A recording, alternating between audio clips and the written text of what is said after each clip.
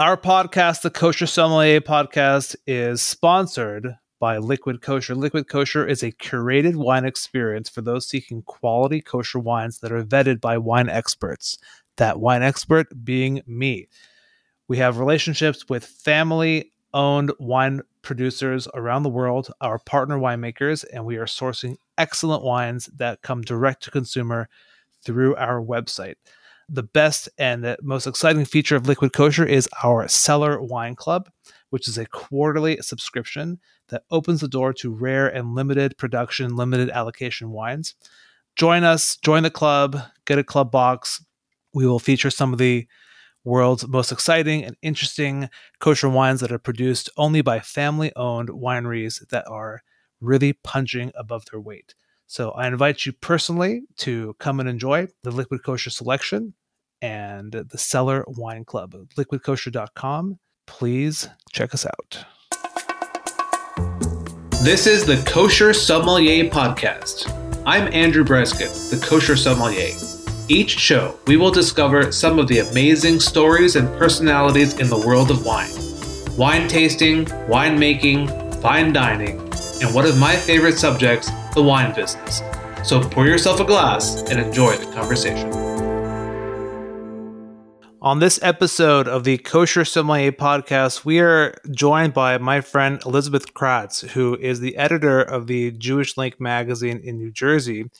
And the crowning duty, if you ask me, that she maintains there is the wine guide, the annual kosher wine guide that they produce. It has a massive blind tasting operation. I was actually a judge many years ago in the previous iteration of that wine guide. It's a whole to-do, hundreds of bottles of wine are being tasted blind, followed by the editors putting together in-depth articles on various wine personalities in the kosher world and beyond. I was very happy to be featured. I think it was the year before last in their edition about sort of my personal journey. And I spent a lot of time talking to Elizabeth up until that moment. And then after we were done, I thought it would be cool to get her on the show and just get a little bit more background about how she got into wine and journalism in general. And we had a really exciting chat, and I hope that you get to enjoy it. So I wanted to welcome my friend and my colleague, Elizabeth Kratz from New Jersey.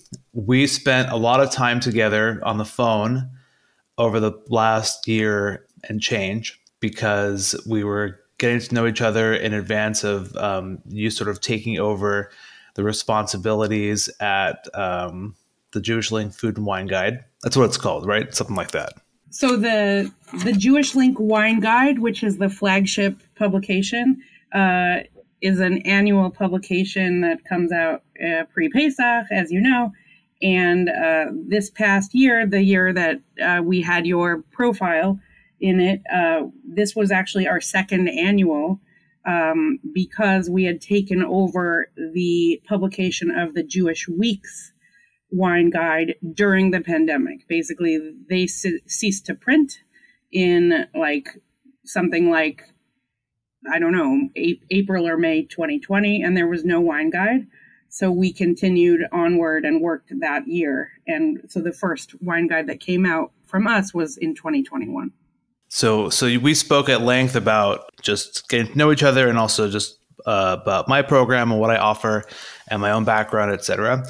And it was a lot of fun. It was a lot of fun chatting for all those time. And I thought it'd be great if you would come on and talk to everyone about, how you got into wine. I guess probably before that would be a little bit about your background as a journalist, and that probably would take you into the wine journey. And then, we'll talk maybe a little bit about the kosher wine community and your observations as someone first looking in from the outside and now very well entrenched, and some more ideas about how through your work building more community and building more communication and storytelling about the personalities and the places behind kosher wine. So if you don't mind, and if any of that sounds good, then maybe you'll let us know a little bit about your background, how you got started, and then we'll go from there. Sure, that sounds really fun. Though I'm very honored to be asked by you to do this, Andrew, because I would say I feel very strongly that I'm more of like an every woman kosher wine drinker. And while I am always working and learning and educating myself, my sense is always to try to represent the weekly wine buyer. So I'm like, I generally tend toward, like, my monthly column tends toward writing about more affordable wines. But I just so people know in advance that that's my interest, because that's just who I am. I'm a Balabusta, I'm a Jewish mom, and I'm somebody who is watching the budget in a household, as well as someone who is willing to spring for special occasions. But that's who I am now. I don't know if that's who I'm going to be in another 20 years, God willing. But I'm happy to give you an intro to who I am as well. Absolutely. Yeah, that sounds good. I mean, there's definitely, I think that when I talk about wine with people, and I just did a big tasting recently in LA, and finally, after talking about the wine for an hour, people said, "How much does it cost?" Oh, right. And it's interesting because you can have a great wine that's not so good, and you can have a cheap wine that's fantastic. And I just like to personally gravitate towards things that are of value at whatever price point they're at. I mean, if it's $50 that or really $100, does speak to me. Yeah, if it's $100, it better give you a $100 experience. If not, Yes, so. that speaks to me very strongly. So I guess, yeah, let me tell you a little bit about who I am, but generally it's a little bit like it's a journey. I'm on a journey just like everybody. And I had my first real wine tasting with a random friend of my brother's about 20 years ago. And his name was Josh London. And Josh London today is like, my friend, my colleague, one of my writers at the Jewish Link and at the Wine Guide. And he's a very good friend. He's like a friend of my family.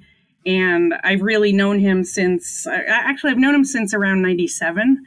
So it's probably been more than 20 years at this point. I don't know. It's been a long time. Yeah, he's a fixture in the I guess kosher wine world, and also to an extent the spirits world.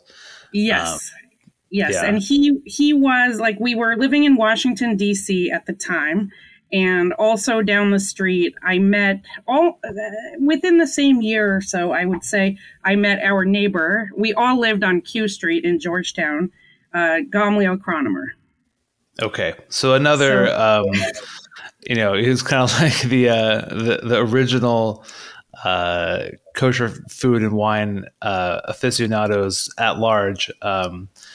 That's super cool. I know that Right. I don't know how much Gamliel's doing right now in that stuff, but I mean, he has a way with words, and he's a very deeply thoughtful person as well. Right. And so that's a fantastic couple of mentors to sort of just discover, Right. So I was working as a journalist. They both had other jobs, but were writing about wine already. And they were also very involved with the wine email lists and, all the historic precursor to what today is the Facebook kosher wine sharing stuff. But yeah, like Gamla gave me for my birthday that first year, the Rogov Guide to Wines. I don't know what year it was. I probably still have it somewhere. The only one I ever had, but it was great. And I only learned later that pretty much everybody who is involved in wine now was involved with that email list, and including many of my people I call friends and, fellow colleagues and tasters. Yeah, that was pretty crazy. And I referred to it the other day, like I think I called it a message board, whatever, Yes.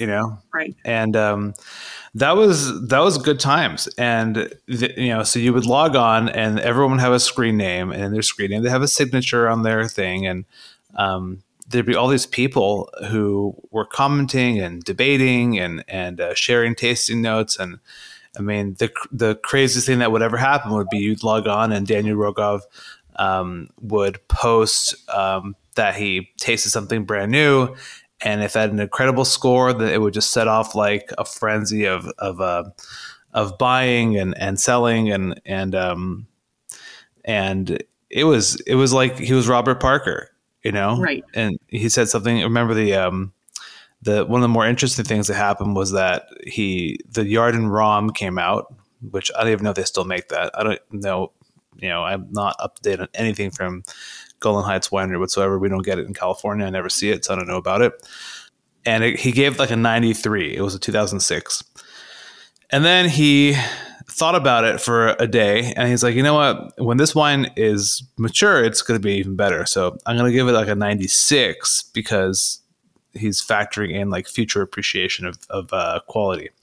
And then that was the highest Israeli wine that he'd ever scored, and that was like the beginning of the end for kosher wine collecting, Right. and so it was great times. And then I believe he famously announced his own death on the message board after he had died. Yeah, that was kind of a trip also. And then all the stories came out about how Daniel Rogov wasn't his real name. Who was he really? I think that he was married, and he like pre-wrote his "I'm dead" post, and then I think that his wife or his assistant. I think he had a number of assistants, or at least he said so. It was very unclear after he passed away what exactly was man and what was myth. But that was kind of part of that kept it interesting, Right. What's actually funny about that is because that was such a story, and I vaguely remembered it, but I wasn't on the board because I just wasn't. I was definitely in another place in my wine journey at that time. But doing a deep dive last year when I was looking at like years of things, and I needed research about like what years things started and stopped, and I found not the original post, but the first thing I found was David Rocca's like shocked email that was like, is this a joke? Like, are you like, because that's not funny. And that's basically still lives somewhere on the internet. So it's kind of funny for the old timers that's the first thing that comes up. Yeah, that's a little bit interesting. I remember the post, and the subject of the post was Rogov obit, period. And I think David actually met him one time. Right. Well, I know Josh and Gamliel also had met him. He was a real person. I don't know if that was his name, but no, it was something else. And I think the people who knew him in real life called him by his actual name. Super interesting. Yeah, so you're discovering wine. You have all these friends who are extremely well connected in the community. Right. Okay. So like I said, we were living in Washington, D.C. All of us were single, though Josh got married to Anne pretty early in my knowing him. But basically, I was writing for a magazine that covered the Pentagon. And I was traveling a great deal, and I got to see and hear from a lot of different kinds of people and individuals having to do with international relations and military policy, which could seem completely random. But the fact was, I was in a lot of rooms with ambassadors and statespeople, I would say, and something that happened was I wrote an article that predicted which 7 of the 10 European nations would be admitted to NATO that year. And I can't remember exactly what year it was, but something like 2002, or say something like that. And that article, first of all, I correctly predicted which 7 of the 10 nations would be admitted. And that article predicted the that information before the New York Times and before, Jane's Defense Weekly and before a lot of the other publications. So that gave me an opportunity, and it got me noticed, and it got me a fellowship to study in Germany for a year as a journalist. Oh, wow. So you got some street cred. Right. So I kind of was, they're like, oh, maybe this lady knows something about something. So Right. it really did translate. It was like at that point, the most influential article I had written. And I actually did write my first article about wine the following year while I was in Germany. So that was the first article I ever wrote. It was about a winery in Saxony. And you could probably Google it, but it was owned by this guy called Prince Sir Lippe, Lippe, and he was like some like royal from like 800 years ago, still holding on to his property from feudal times. He got it back from the Nazis, and he had turned it into a winery, not kosher, of course, but it's called Schloss Proschwitz or something like that, Prosch. Maybe Witz, but it was really interesting. And I met him, and the soil there is red, and I didn't know that. And I was just traveling because I was with a big group of people doing different kinds of work. And I happened to interview this guy, and it was just super interesting and fun. And it was really the first time I was able to combine my interest in sort of, I guess, the sensory experience of life with writing, with facts. And so that was a lot of fun. And I remember the soil so well because it was red, and it was like this crazy rocky soil. And it was just a lot of, there was a very big sensory experience with visiting a winery. And so that sort of, I guess I would say that sort of started me off on my interest. And I really am, like you, I'm Jewish, and I'm very strongly identified with the Jewish community, but I generally only taste kosher wine. And that's, for the most part, that has pretty much been how I have been my whole life. So I really am an ambassador for kosher wine, and I want the kosher wine that I taste to be great. And I know what there is out there a little bit just because I've traveled and I've seen it. But I really want the kosher wine world to improve and to have options. And actually, one of the things I was thinking about basically 2 weeks ago, because the day you emailed me and said, do you want to be on a podcast? I had just thought that day, gosh, I'm trying a Blaukenfrisch in Monchhof, Austria right this second. And it's really too bad that I don't have another one to share, to compare and contrast. Yeah. Yeah. So, I think we spoke about that together in the build up to last year's profile. You know how you can get, I think I used the example of Priorat in Spain. Like, you can get a kosher Priorat, you can't get 10 kosher Priorats, you know? Right.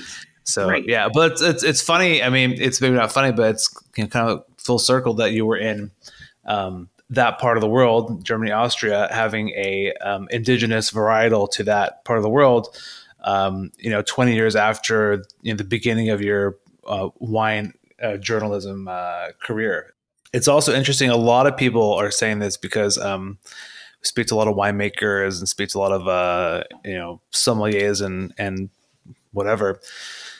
The power and the impact of going to wine country and seeing it, and even someone who's foreign to wine, but just going in there and it's such an experience, and I think that it's really impactful. And most people are sort of disconnected from farming and nature or whatever, but when you see like the vines and the soil and the stones and the wind and the clouds, and it's just like and how that all gets infused into the process of a grape turning into wine, I think that it's extremely impactful. Definitely. And I definitely think the wine tastes better when you taste it in the place where it was made. It just, there's just this je ne sais quoi. Yeah. Yeah, no, I know what it's called. It's called. I mean, it's true. It's literally, it's. I don't know how it could be quantified or if you can do a study or whatever, but like, I always tell people like, everything tastes better at the winery because you go to a winery and you're in the mood, you're in the zone, and then you Right. start tasting stuff and they're giving you their little sales pitch and talking about how like, oh, we weren't supposed to make this year, but the winemaker went to the vineyard. He said, oh, what's this? I said, oh, it's it's Sangiovese, and like, oh, well, we've never made that before, but it's so beautiful. And like, you're like, wow, it is so beautiful. And it's just like that whole, and then you come home with like 40 cases of Sangiovese from some winery that like never made it Right. before. Like that is a real thing. But I I think mean, it's maybe more. it's because the storage is so excellent because the wine never had to go anywhere. It didn't have any bottle shock. It wasn't sitting in any warehouses with questionable temperatures. Could be Yeah, that. there's definitely. I mean, there's definitely that, and you could measure that probably somehow. But I do think that from a retail point of view, when you're there and you're in it, there's definitely something to it. But for sure, being at the winery, being in the vineyard, I was at Terra Gratia Marciano Mm, a couple right. months ago before the summer, and I tasted. This is not a plug; they're not a sponsor, although if they want to be, I'll take it. Um, I love them, so it's all good. They poured the 18 and the 19 Terra Gracia and the 19 Marciano. I've never tasted better wine. I mean, like I have, but I mean, I've never tasted better wine at one time all together in that moment because you're there in Napa in the winery with the winemaker having like probably the best kosher Napa cab that has ever or will ever be made, and that's it. You Right. can't dispute that experience. As they say today, it's my personal truth or my lived Right. experience. So there's definitely a lot for that, and obviously with you the proof is in how it's changed your life, but definitely added a dimension that perhaps wasn't there in that specific form. Right, agreed. And in some ways, ever since then, because I live on the East Coast and because there's like, it's more of a tasting experience with the winemaker at best, bringing in his wines and talking us through them. The experience is a little bit more stunted or, less broad. But on the other hand, if you've been to a place, you sort of are able to call upon the memory and the imagination and sort of make up for it the best you can. And I think that's what tasters do when they're like I'm not a critic by any means, but when people who love to taste wine get together, it's always a better experience, and that's why I always enjoy now tasting wine with a group. And this Yeah, is it became a much bigger part of my life. I guess we can sort of fast forward or ease into how the Jewish Link Wine Guide got started. yeah, With yeah. No, I remember it was in Manhattan at the now defunct what was that newspaper called? the Jewish Week. The Jewish Week, and I was there one time. I flew in to be part of the blind tasting committee for a 2 or 3 day Mm-hmm. palate wrecking experience, Right, and I thought it was really cool. I mean, I I paid my own way to go because I just wanted to be on the panel and I wanted to have the experience. But it was a lot of fun, and I think that it was. They say that no one brings out what's the expression about like you don't look like you're a fool until you do a blind tasting or something like that, or I mean just mm, the kind of stuff that would come up that would to me would taste good, and the kind of stuff that would taste bad that you find out afterwards what it was. It's a great humbling experience when you think you know a lot. agreed, agreed. And that's why I definitely do not feel that I could ever be a judge on this panel, though I have helped to organize it the past 2 years. But it's very intense, and on the red wine, we did it separately over a series of like 6 nights actually, because everyone was local in New Jersey this past year. But on the red wine nights, the judges' teeth were literally purple. Yeah. And it's scary. It's like, oh my God, what is happening to the enamel on my judge's teeth right now? It is not there anymore. Right. But on the other hand, this is what you do for love of kosher wine, right? Yeah, I guess so. It's a labor of love for all 5 of the judges. The team leader of which is Yossi Horowitz, who is amazing, and I've learned so much from him that it's unquantifiable how much I've learned from him. And I'm just a huge fan of Yossi Horowitz. He's just extremely knowledgeable and cool. And he really answers every question. And I've asked a lot of dumb questions. So he's awesome. He's a really helpful person for our team and for the group. And he's made us better every year. I hope we continue. All right. For the benefit of maybe not everyone who's seen this magazine or seen the publication, maybe just describe briefly what it is, what is the process, what is the point, and what it looks like when it's all done. Okay, sure.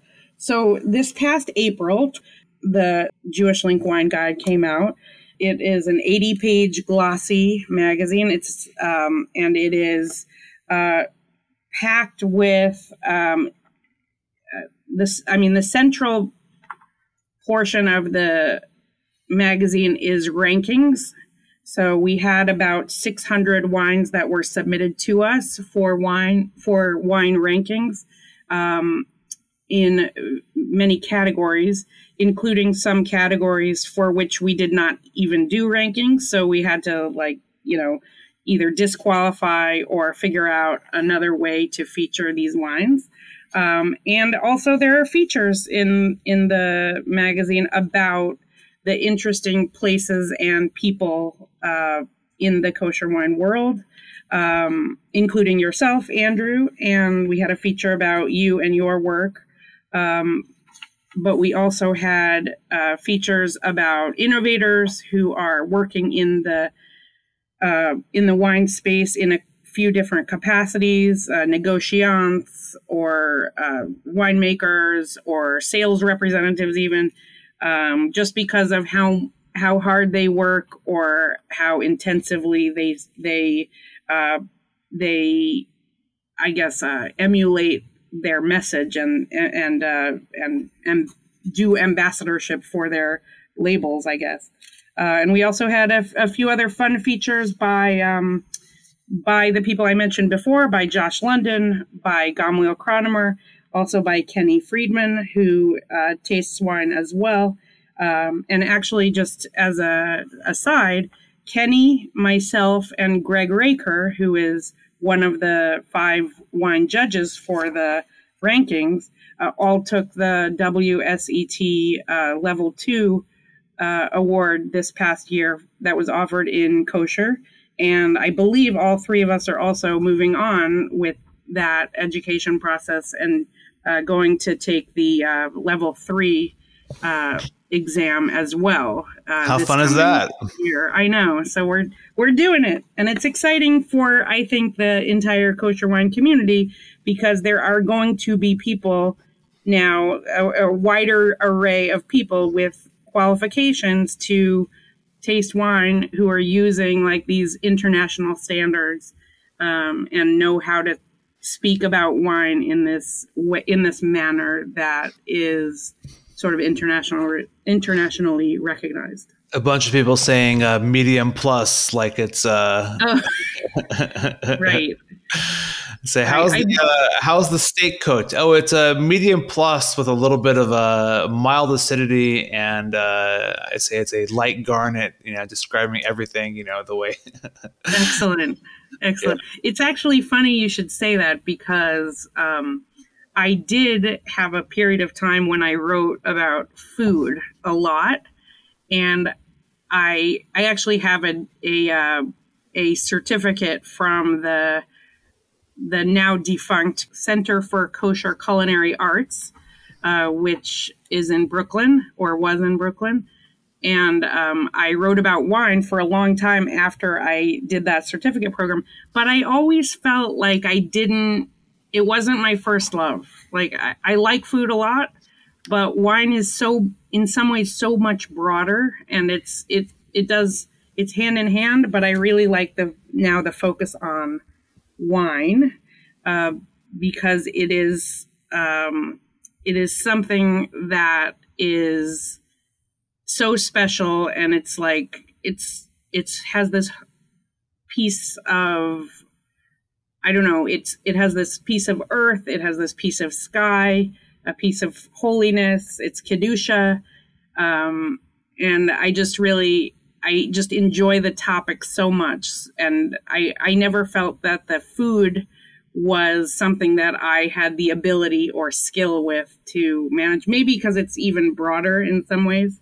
Yeah. I mean, I think that, 8 billion people are eating, but less than that are drinking. But it's definitely an endless topic. And, we spoke with actually a master sommelier the other day.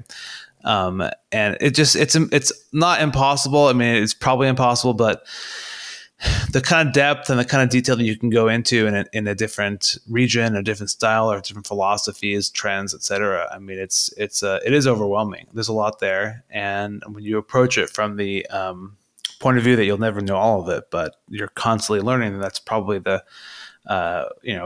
best approach if you can have a best approach. So you're waist deep in the world of kosher wine for the last couple of years. I'm sure you had plenty of exposure to the good, bad, and the ugly.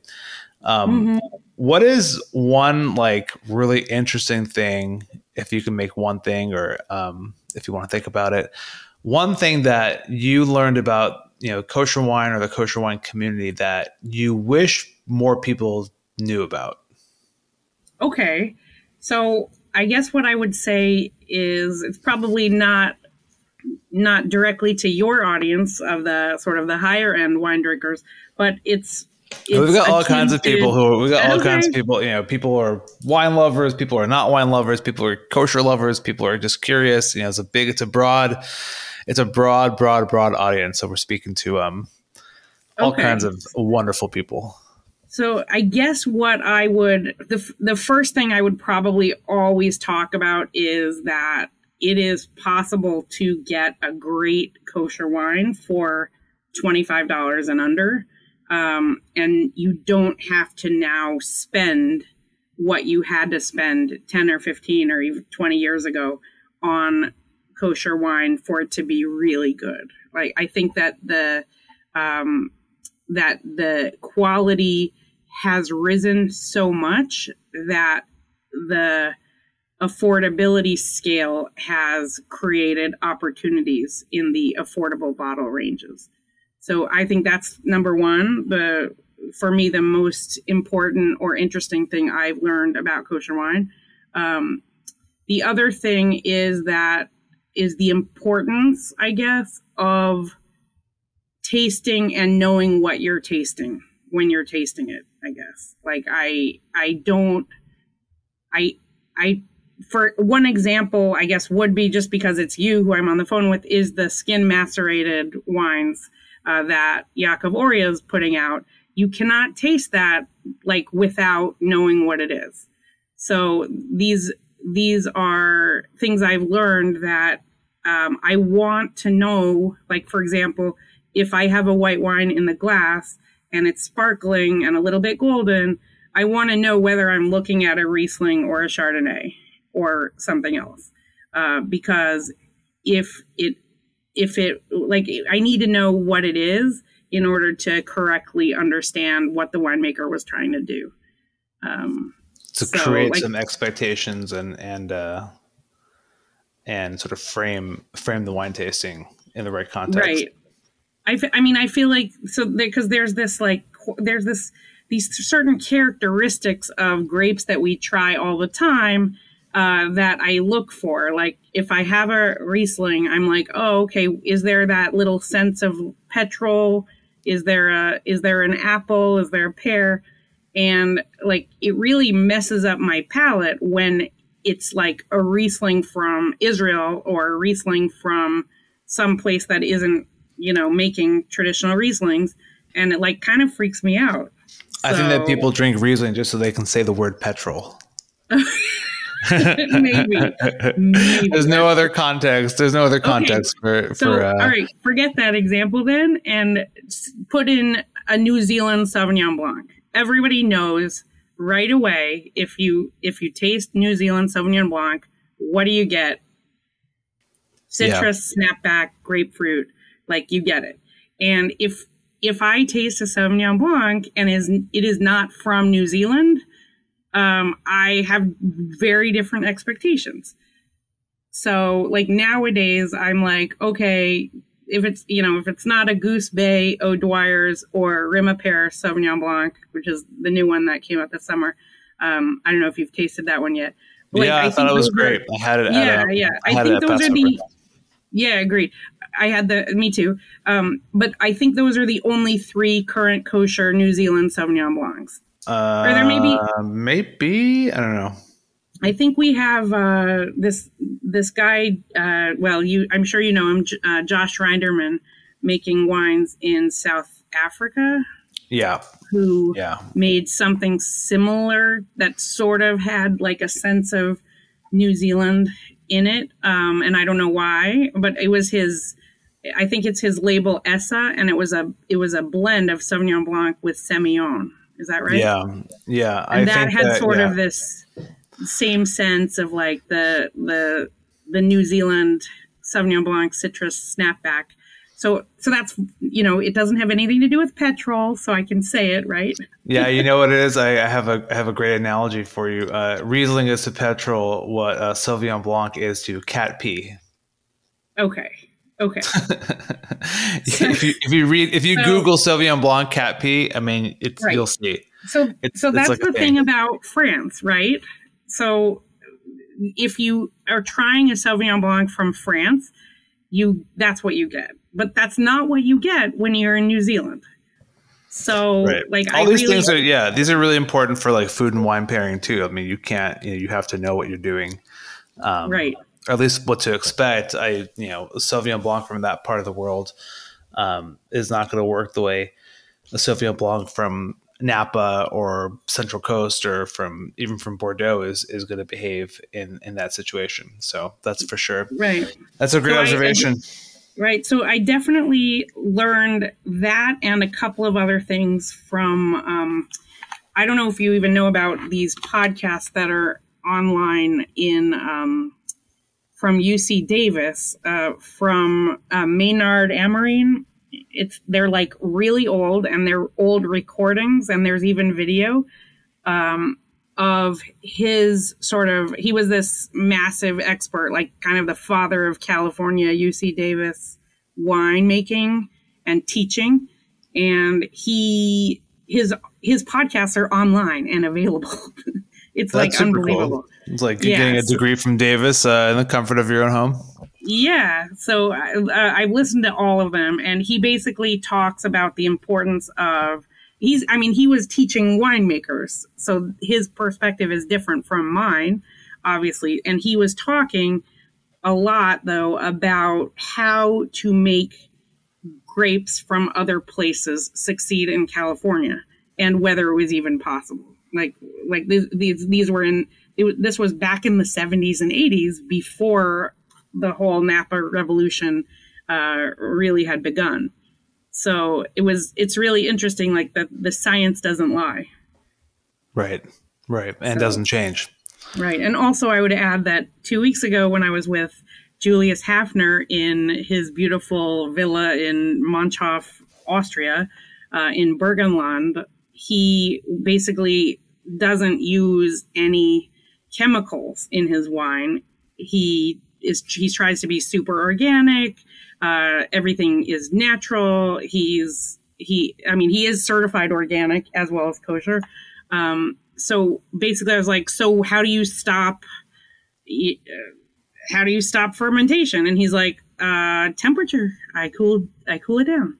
And he's like, I do physics. I don't do chemistry. Does he puts like sulfur and stuff, or he doesn't even do that? He's very, very low on additives. I do not know about sulfites, but basically stay tuned, because that's going to be a feature in the upcoming next year's wine guide, my visit there, because I did spend the day and I had a great time, and I tasted everything, and I brought home a lot of stuff, and I also have a lot here. Because I was there, I had the opportunity to taste a little bit of Austrian wine and get to know a little about that very unique part of the world, which kosher wine doesn't get a lot of. Did you try the MAD winery? There was a Gruner, a Cab Merlot, and a Blaufränkisch 2015s. Is that in a funny shaped bottle? It's in a tall, skinny bottle.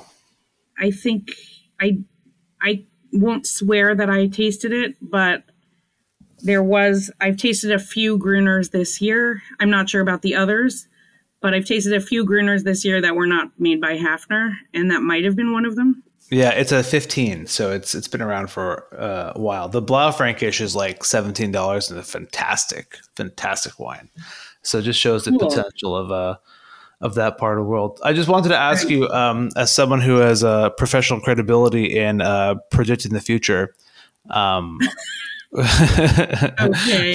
from a journalist point of view, what do you see happening in kosher wine? What do you think is where is the industry going? Where are the trends? And if you had to guess, where are we going to be in 10 years as a community, as an industry? Okay. Well, I mean, I hope bigger and better. I mean, obviously, that's what I always hope. I think the level of education can only add positivity to the kosher wine world, and the rising level of education of aficionados or just appreciators like me. I mean, I see myself as a journalist first, and a wine person or person interested in wine second. But there's 85 other professions that could be involved in wine on many different levels, business-wise, in the actual winemaking, in the real estate, in the sales, et cetera. There's so many parts of the wine business that are available and open to people that I think that the level of education really could expand kosher wine quite a bit. Another thing I would say is that I would want the kosher wine world to get a little bit more recognition in the sort of secular community, because the wines really are, as you know, becoming wines that get scores above 90 in Do you mean in the broader wine world, or do you mean in the Jewish world for the people who don't yet keep kosher? The former, I would say. I watched the Decanter Wine Awards results pretty carefully, because of course we had a lot of those wines in our tastings, and I was looking at those numbers, and they're pretty good. And I think the first year Israel's gotten multiple bottles above 90. And it's in Decanter, and this is a really global organization, who are tasting thousands and thousands of wines over a period of weeks even. So I think that they were all, or almost all of the above 90 winners were Barkan, which doesn't surprise me because the high-end flagship wines from Barkan are made by a master of wine. Who's that? I think it's Ido Levinson. Oh, I didn't know that. Yeah, I knew the name. I didn't associate it with Barkan, but that just could be my limited knowledge of what's happening in Israel. So Israel, yeah, that's super cool. So I want the secular or non-kosher wine world and the kosher wine world to be in some ways interactive more. I guess that would be my goal, because there are all these wines that are of excellent quality in the kosher wine world that could be sold and could benefit the Jewish vintners and the the kosher keeping community salespeople who make them and sell them. And there's really no reason why kosher wines can't be available on a more global scale. I think that eventually, I don't think it's going to be universal in the least, but I think eventually a lot of wineries who are doing, or not a lot, but a lot of qualifiers here, so you'll excuse me. But I think that some wineries at some point are going to say, we're making some kosher wine and we're not going to, let's just make it all kosher and just be done with it. Right. So that is what happened 2 years ago with Chateau Rubin. All of its French exports went kosher because of just simplicity. They're like, hey, Chateau Rubin is doing very well in the royal portfolio, and it happens to be kosher. Being kosher doesn't affect the rosé process apparently at all. And they just made the entire year starting in like 2017 or 2018, something like that. All of the imports went kosher. Is that, there was some random rosé that came over through the non-kosher distribution channels that was kosher, and I don't remember what it was called, but it was like a self-initiative from the winery to just make this kosher wine and just pump it out into the marketplace and not go through the usual channels. I think we'll be seeing more of that too. And a lot of the wineries, as the market gets bigger, and I don't see the mavushal requirement for every institution changing anytime soon. Right. A lot of wineries are just gonna put it out to market and see what happens. I think they can just sell it in any channel. There's not like two different versions of Oreos. There's the OU Oreos and there's the OU Oreos, and that's it. Right. And it's all kosher. And Trader Joe's, for example, the great equalizer for us all, Trader Joe's is selling kosher wine alongside its non-kosher wine. And I don't know that it's only bought by Jews in like Kansas or, Ohio or like wherever. They're selling Sarah B's, Moscato, which I know you don't like, or whatever. But like, I like Moscato, but it's not my favorite version of it. That's not your right. There are wines being sold in Trader Joe's that are, just sold in Trader Joe's. Right. And Sleeper obviously they don't like check your ID when you buy them unless they want to check your ID for your age. Like they don't check whether you have a Jewish last name. Right. Exactly.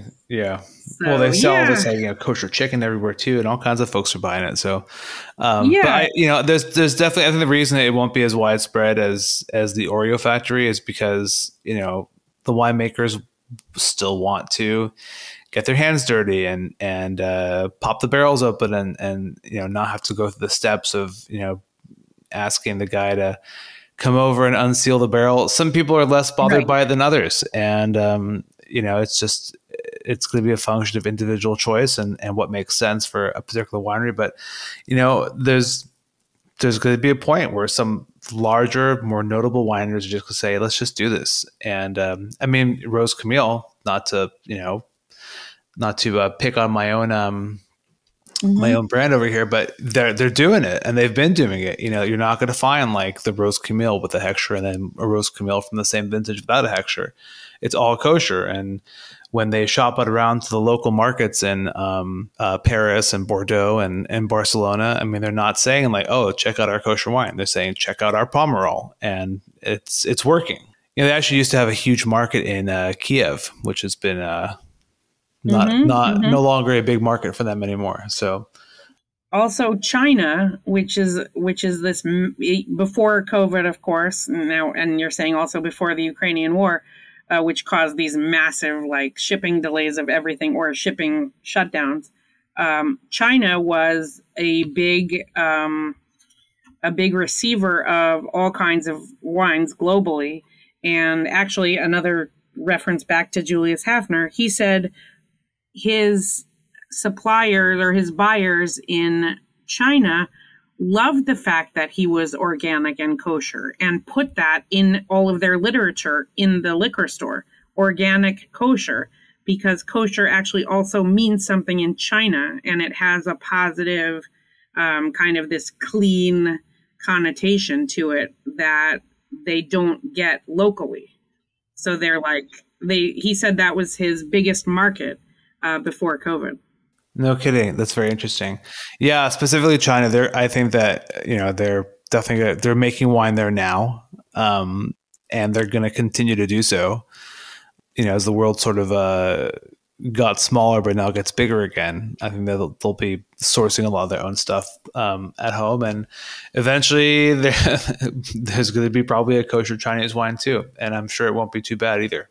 Yeah, I mean, people, the podcasts I listen to and the wine people I talk to are constantly like referring to these, wines made in China or Asia that I've literally in the kosher wine world, it's completely foreign. And the idea of how that would happen certainly would be a topic of another podcast for you, I'd say. But that would be a real story.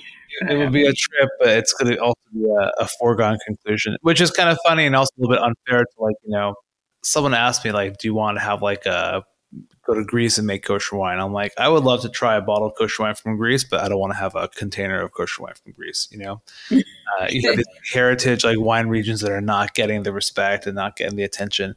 A number of years ago, there was some good, really good Romanian red kosher wine. Okay. Really, really good. But it's who cares? There's not enough people to make a big deal about it. Right. If you want a prediction, I would say the likelihood of an Asian kosher wine happening would probably have to happen from somebody in Asia getting involved with Chabad and saying to their Chabad rabbi, listen, let's make a couple of barrels of kosher wine for the year. And let's just buy the grapes and do all the work ourselves and be garagistas. And that could happen. If it didn't happen already, we have no idea. I don't think that we would know right away. But all the religious folks who are in charge of Jewish life in that part of the world, there was probably a point in the last 2 years where they couldn't get their container of Kiddush wine or grape juice, and they had to figure out what to do. So I'm sure that seed has already been planted, so to speak. But I also seem to recall that the Rothschilds already have a foothold in the Chinese wine growing situation. So maybe that would be an avenue to see a kosher wine from that part of the world. But my personal punch list of kosher wine from random places, I would put China towards the bottom of that list on my own interest level. I would love to see from some of the more European heritage sites that we haven't quite flushed out yet. And also locally, there's San Diego was actually the largest wine growing region in California for the first chunk of the 20th century and also the last chunk of the 19th century. Most of it was done down here. Interesting. But there's a huge wine growing opportunity taking place right now in Baja California, which is about an hour and a half drive from San Diego. The Guadalupe Valley is producing all kinds of wines, and it's also a matter of time before some folks from Mexico City say, hey, we're tired of paying crazy import taxes on kosher wine. We've got this beautiful region within Mexico, and let's make it happen. So I can definitely see that coming online and also having immediate success. So something to look out for. Right. I was also interested very much I was actually maybe going to go to the ice wine harvest at Sheldrake Point last year. I didn't make it. But in the Finger Lakes in New York, this guy, Ari Lockspizer, I don't know how well you know him. Yeah, I know him well. Oh, super nice guy, but so enthusiastic and so interested in bringing kosher wine to the community. And I thought that Riesling was great. I thought it was great both years. It was ranked very highly in our wine guide. And I think the following years, wine was even better. Yeah, I've been following their stuff for a while in the Finger Lakes, and talk about value. I think picking ice wine would have been super cool to get a steel pail and drop your frozen berries, clinking one by one into the thing. So that's definitely definitely something to anticipate doing in the future. So that's I really totally would awesome. love to. Yeah. Yeah. We'll talk about a sensory experience. Yeah, I would say one of my life goals would be to go do that. Go participate in a crazy harvest like ice wine.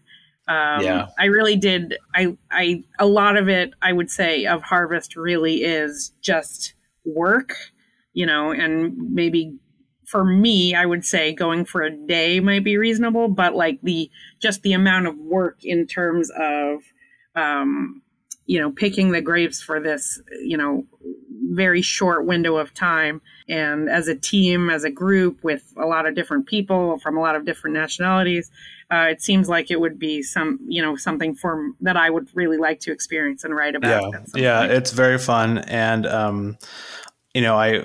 I like to mention that, people work so hard to make wine. Yeah. And when people like ourselves are talking about it and telling their story and pouring their wine and in my case, selling their wine, sharing their wine, it really honors them, and it really honors and glorifies their hard work and appreciates it, because it's really, really, really hard to do this work and to be up at night and to wake up, before dawn and get out there, and the physical labor and the emotional worries about, how it's going to turn out and the twists and turns of winemaking. It's a whole thing. So it's terrific when we can share that story, experience it, and really honor everyone and their hard work. Agreed. Yeah. This has been super cool. Thank you very much for coming on. I really appreciated you sharing your background. And it's fun to predict the future. So we got to do this again in a little bit and see how we did. Amazing. Thank you, Andrew, for all you do. And, looking forward to a good Rosh Hashanah and a good year. And looking forward to having your selections in the Jewish Link Wine Guide next year as well. The deadline is going to come up in this coming December. So for any winery owners out there, please let them know. All right. We will consider everyone duly notified. Thank you. All right. Thank you again. It's been a pleasure. Okay. Thank you. Thanks for listening to the Kosher Sommelier Podcast. Follow us on Facebook and Instagram, where you can be part of the Kosher Sommelier community. That's kosher, SOMM. Until next time, cheers.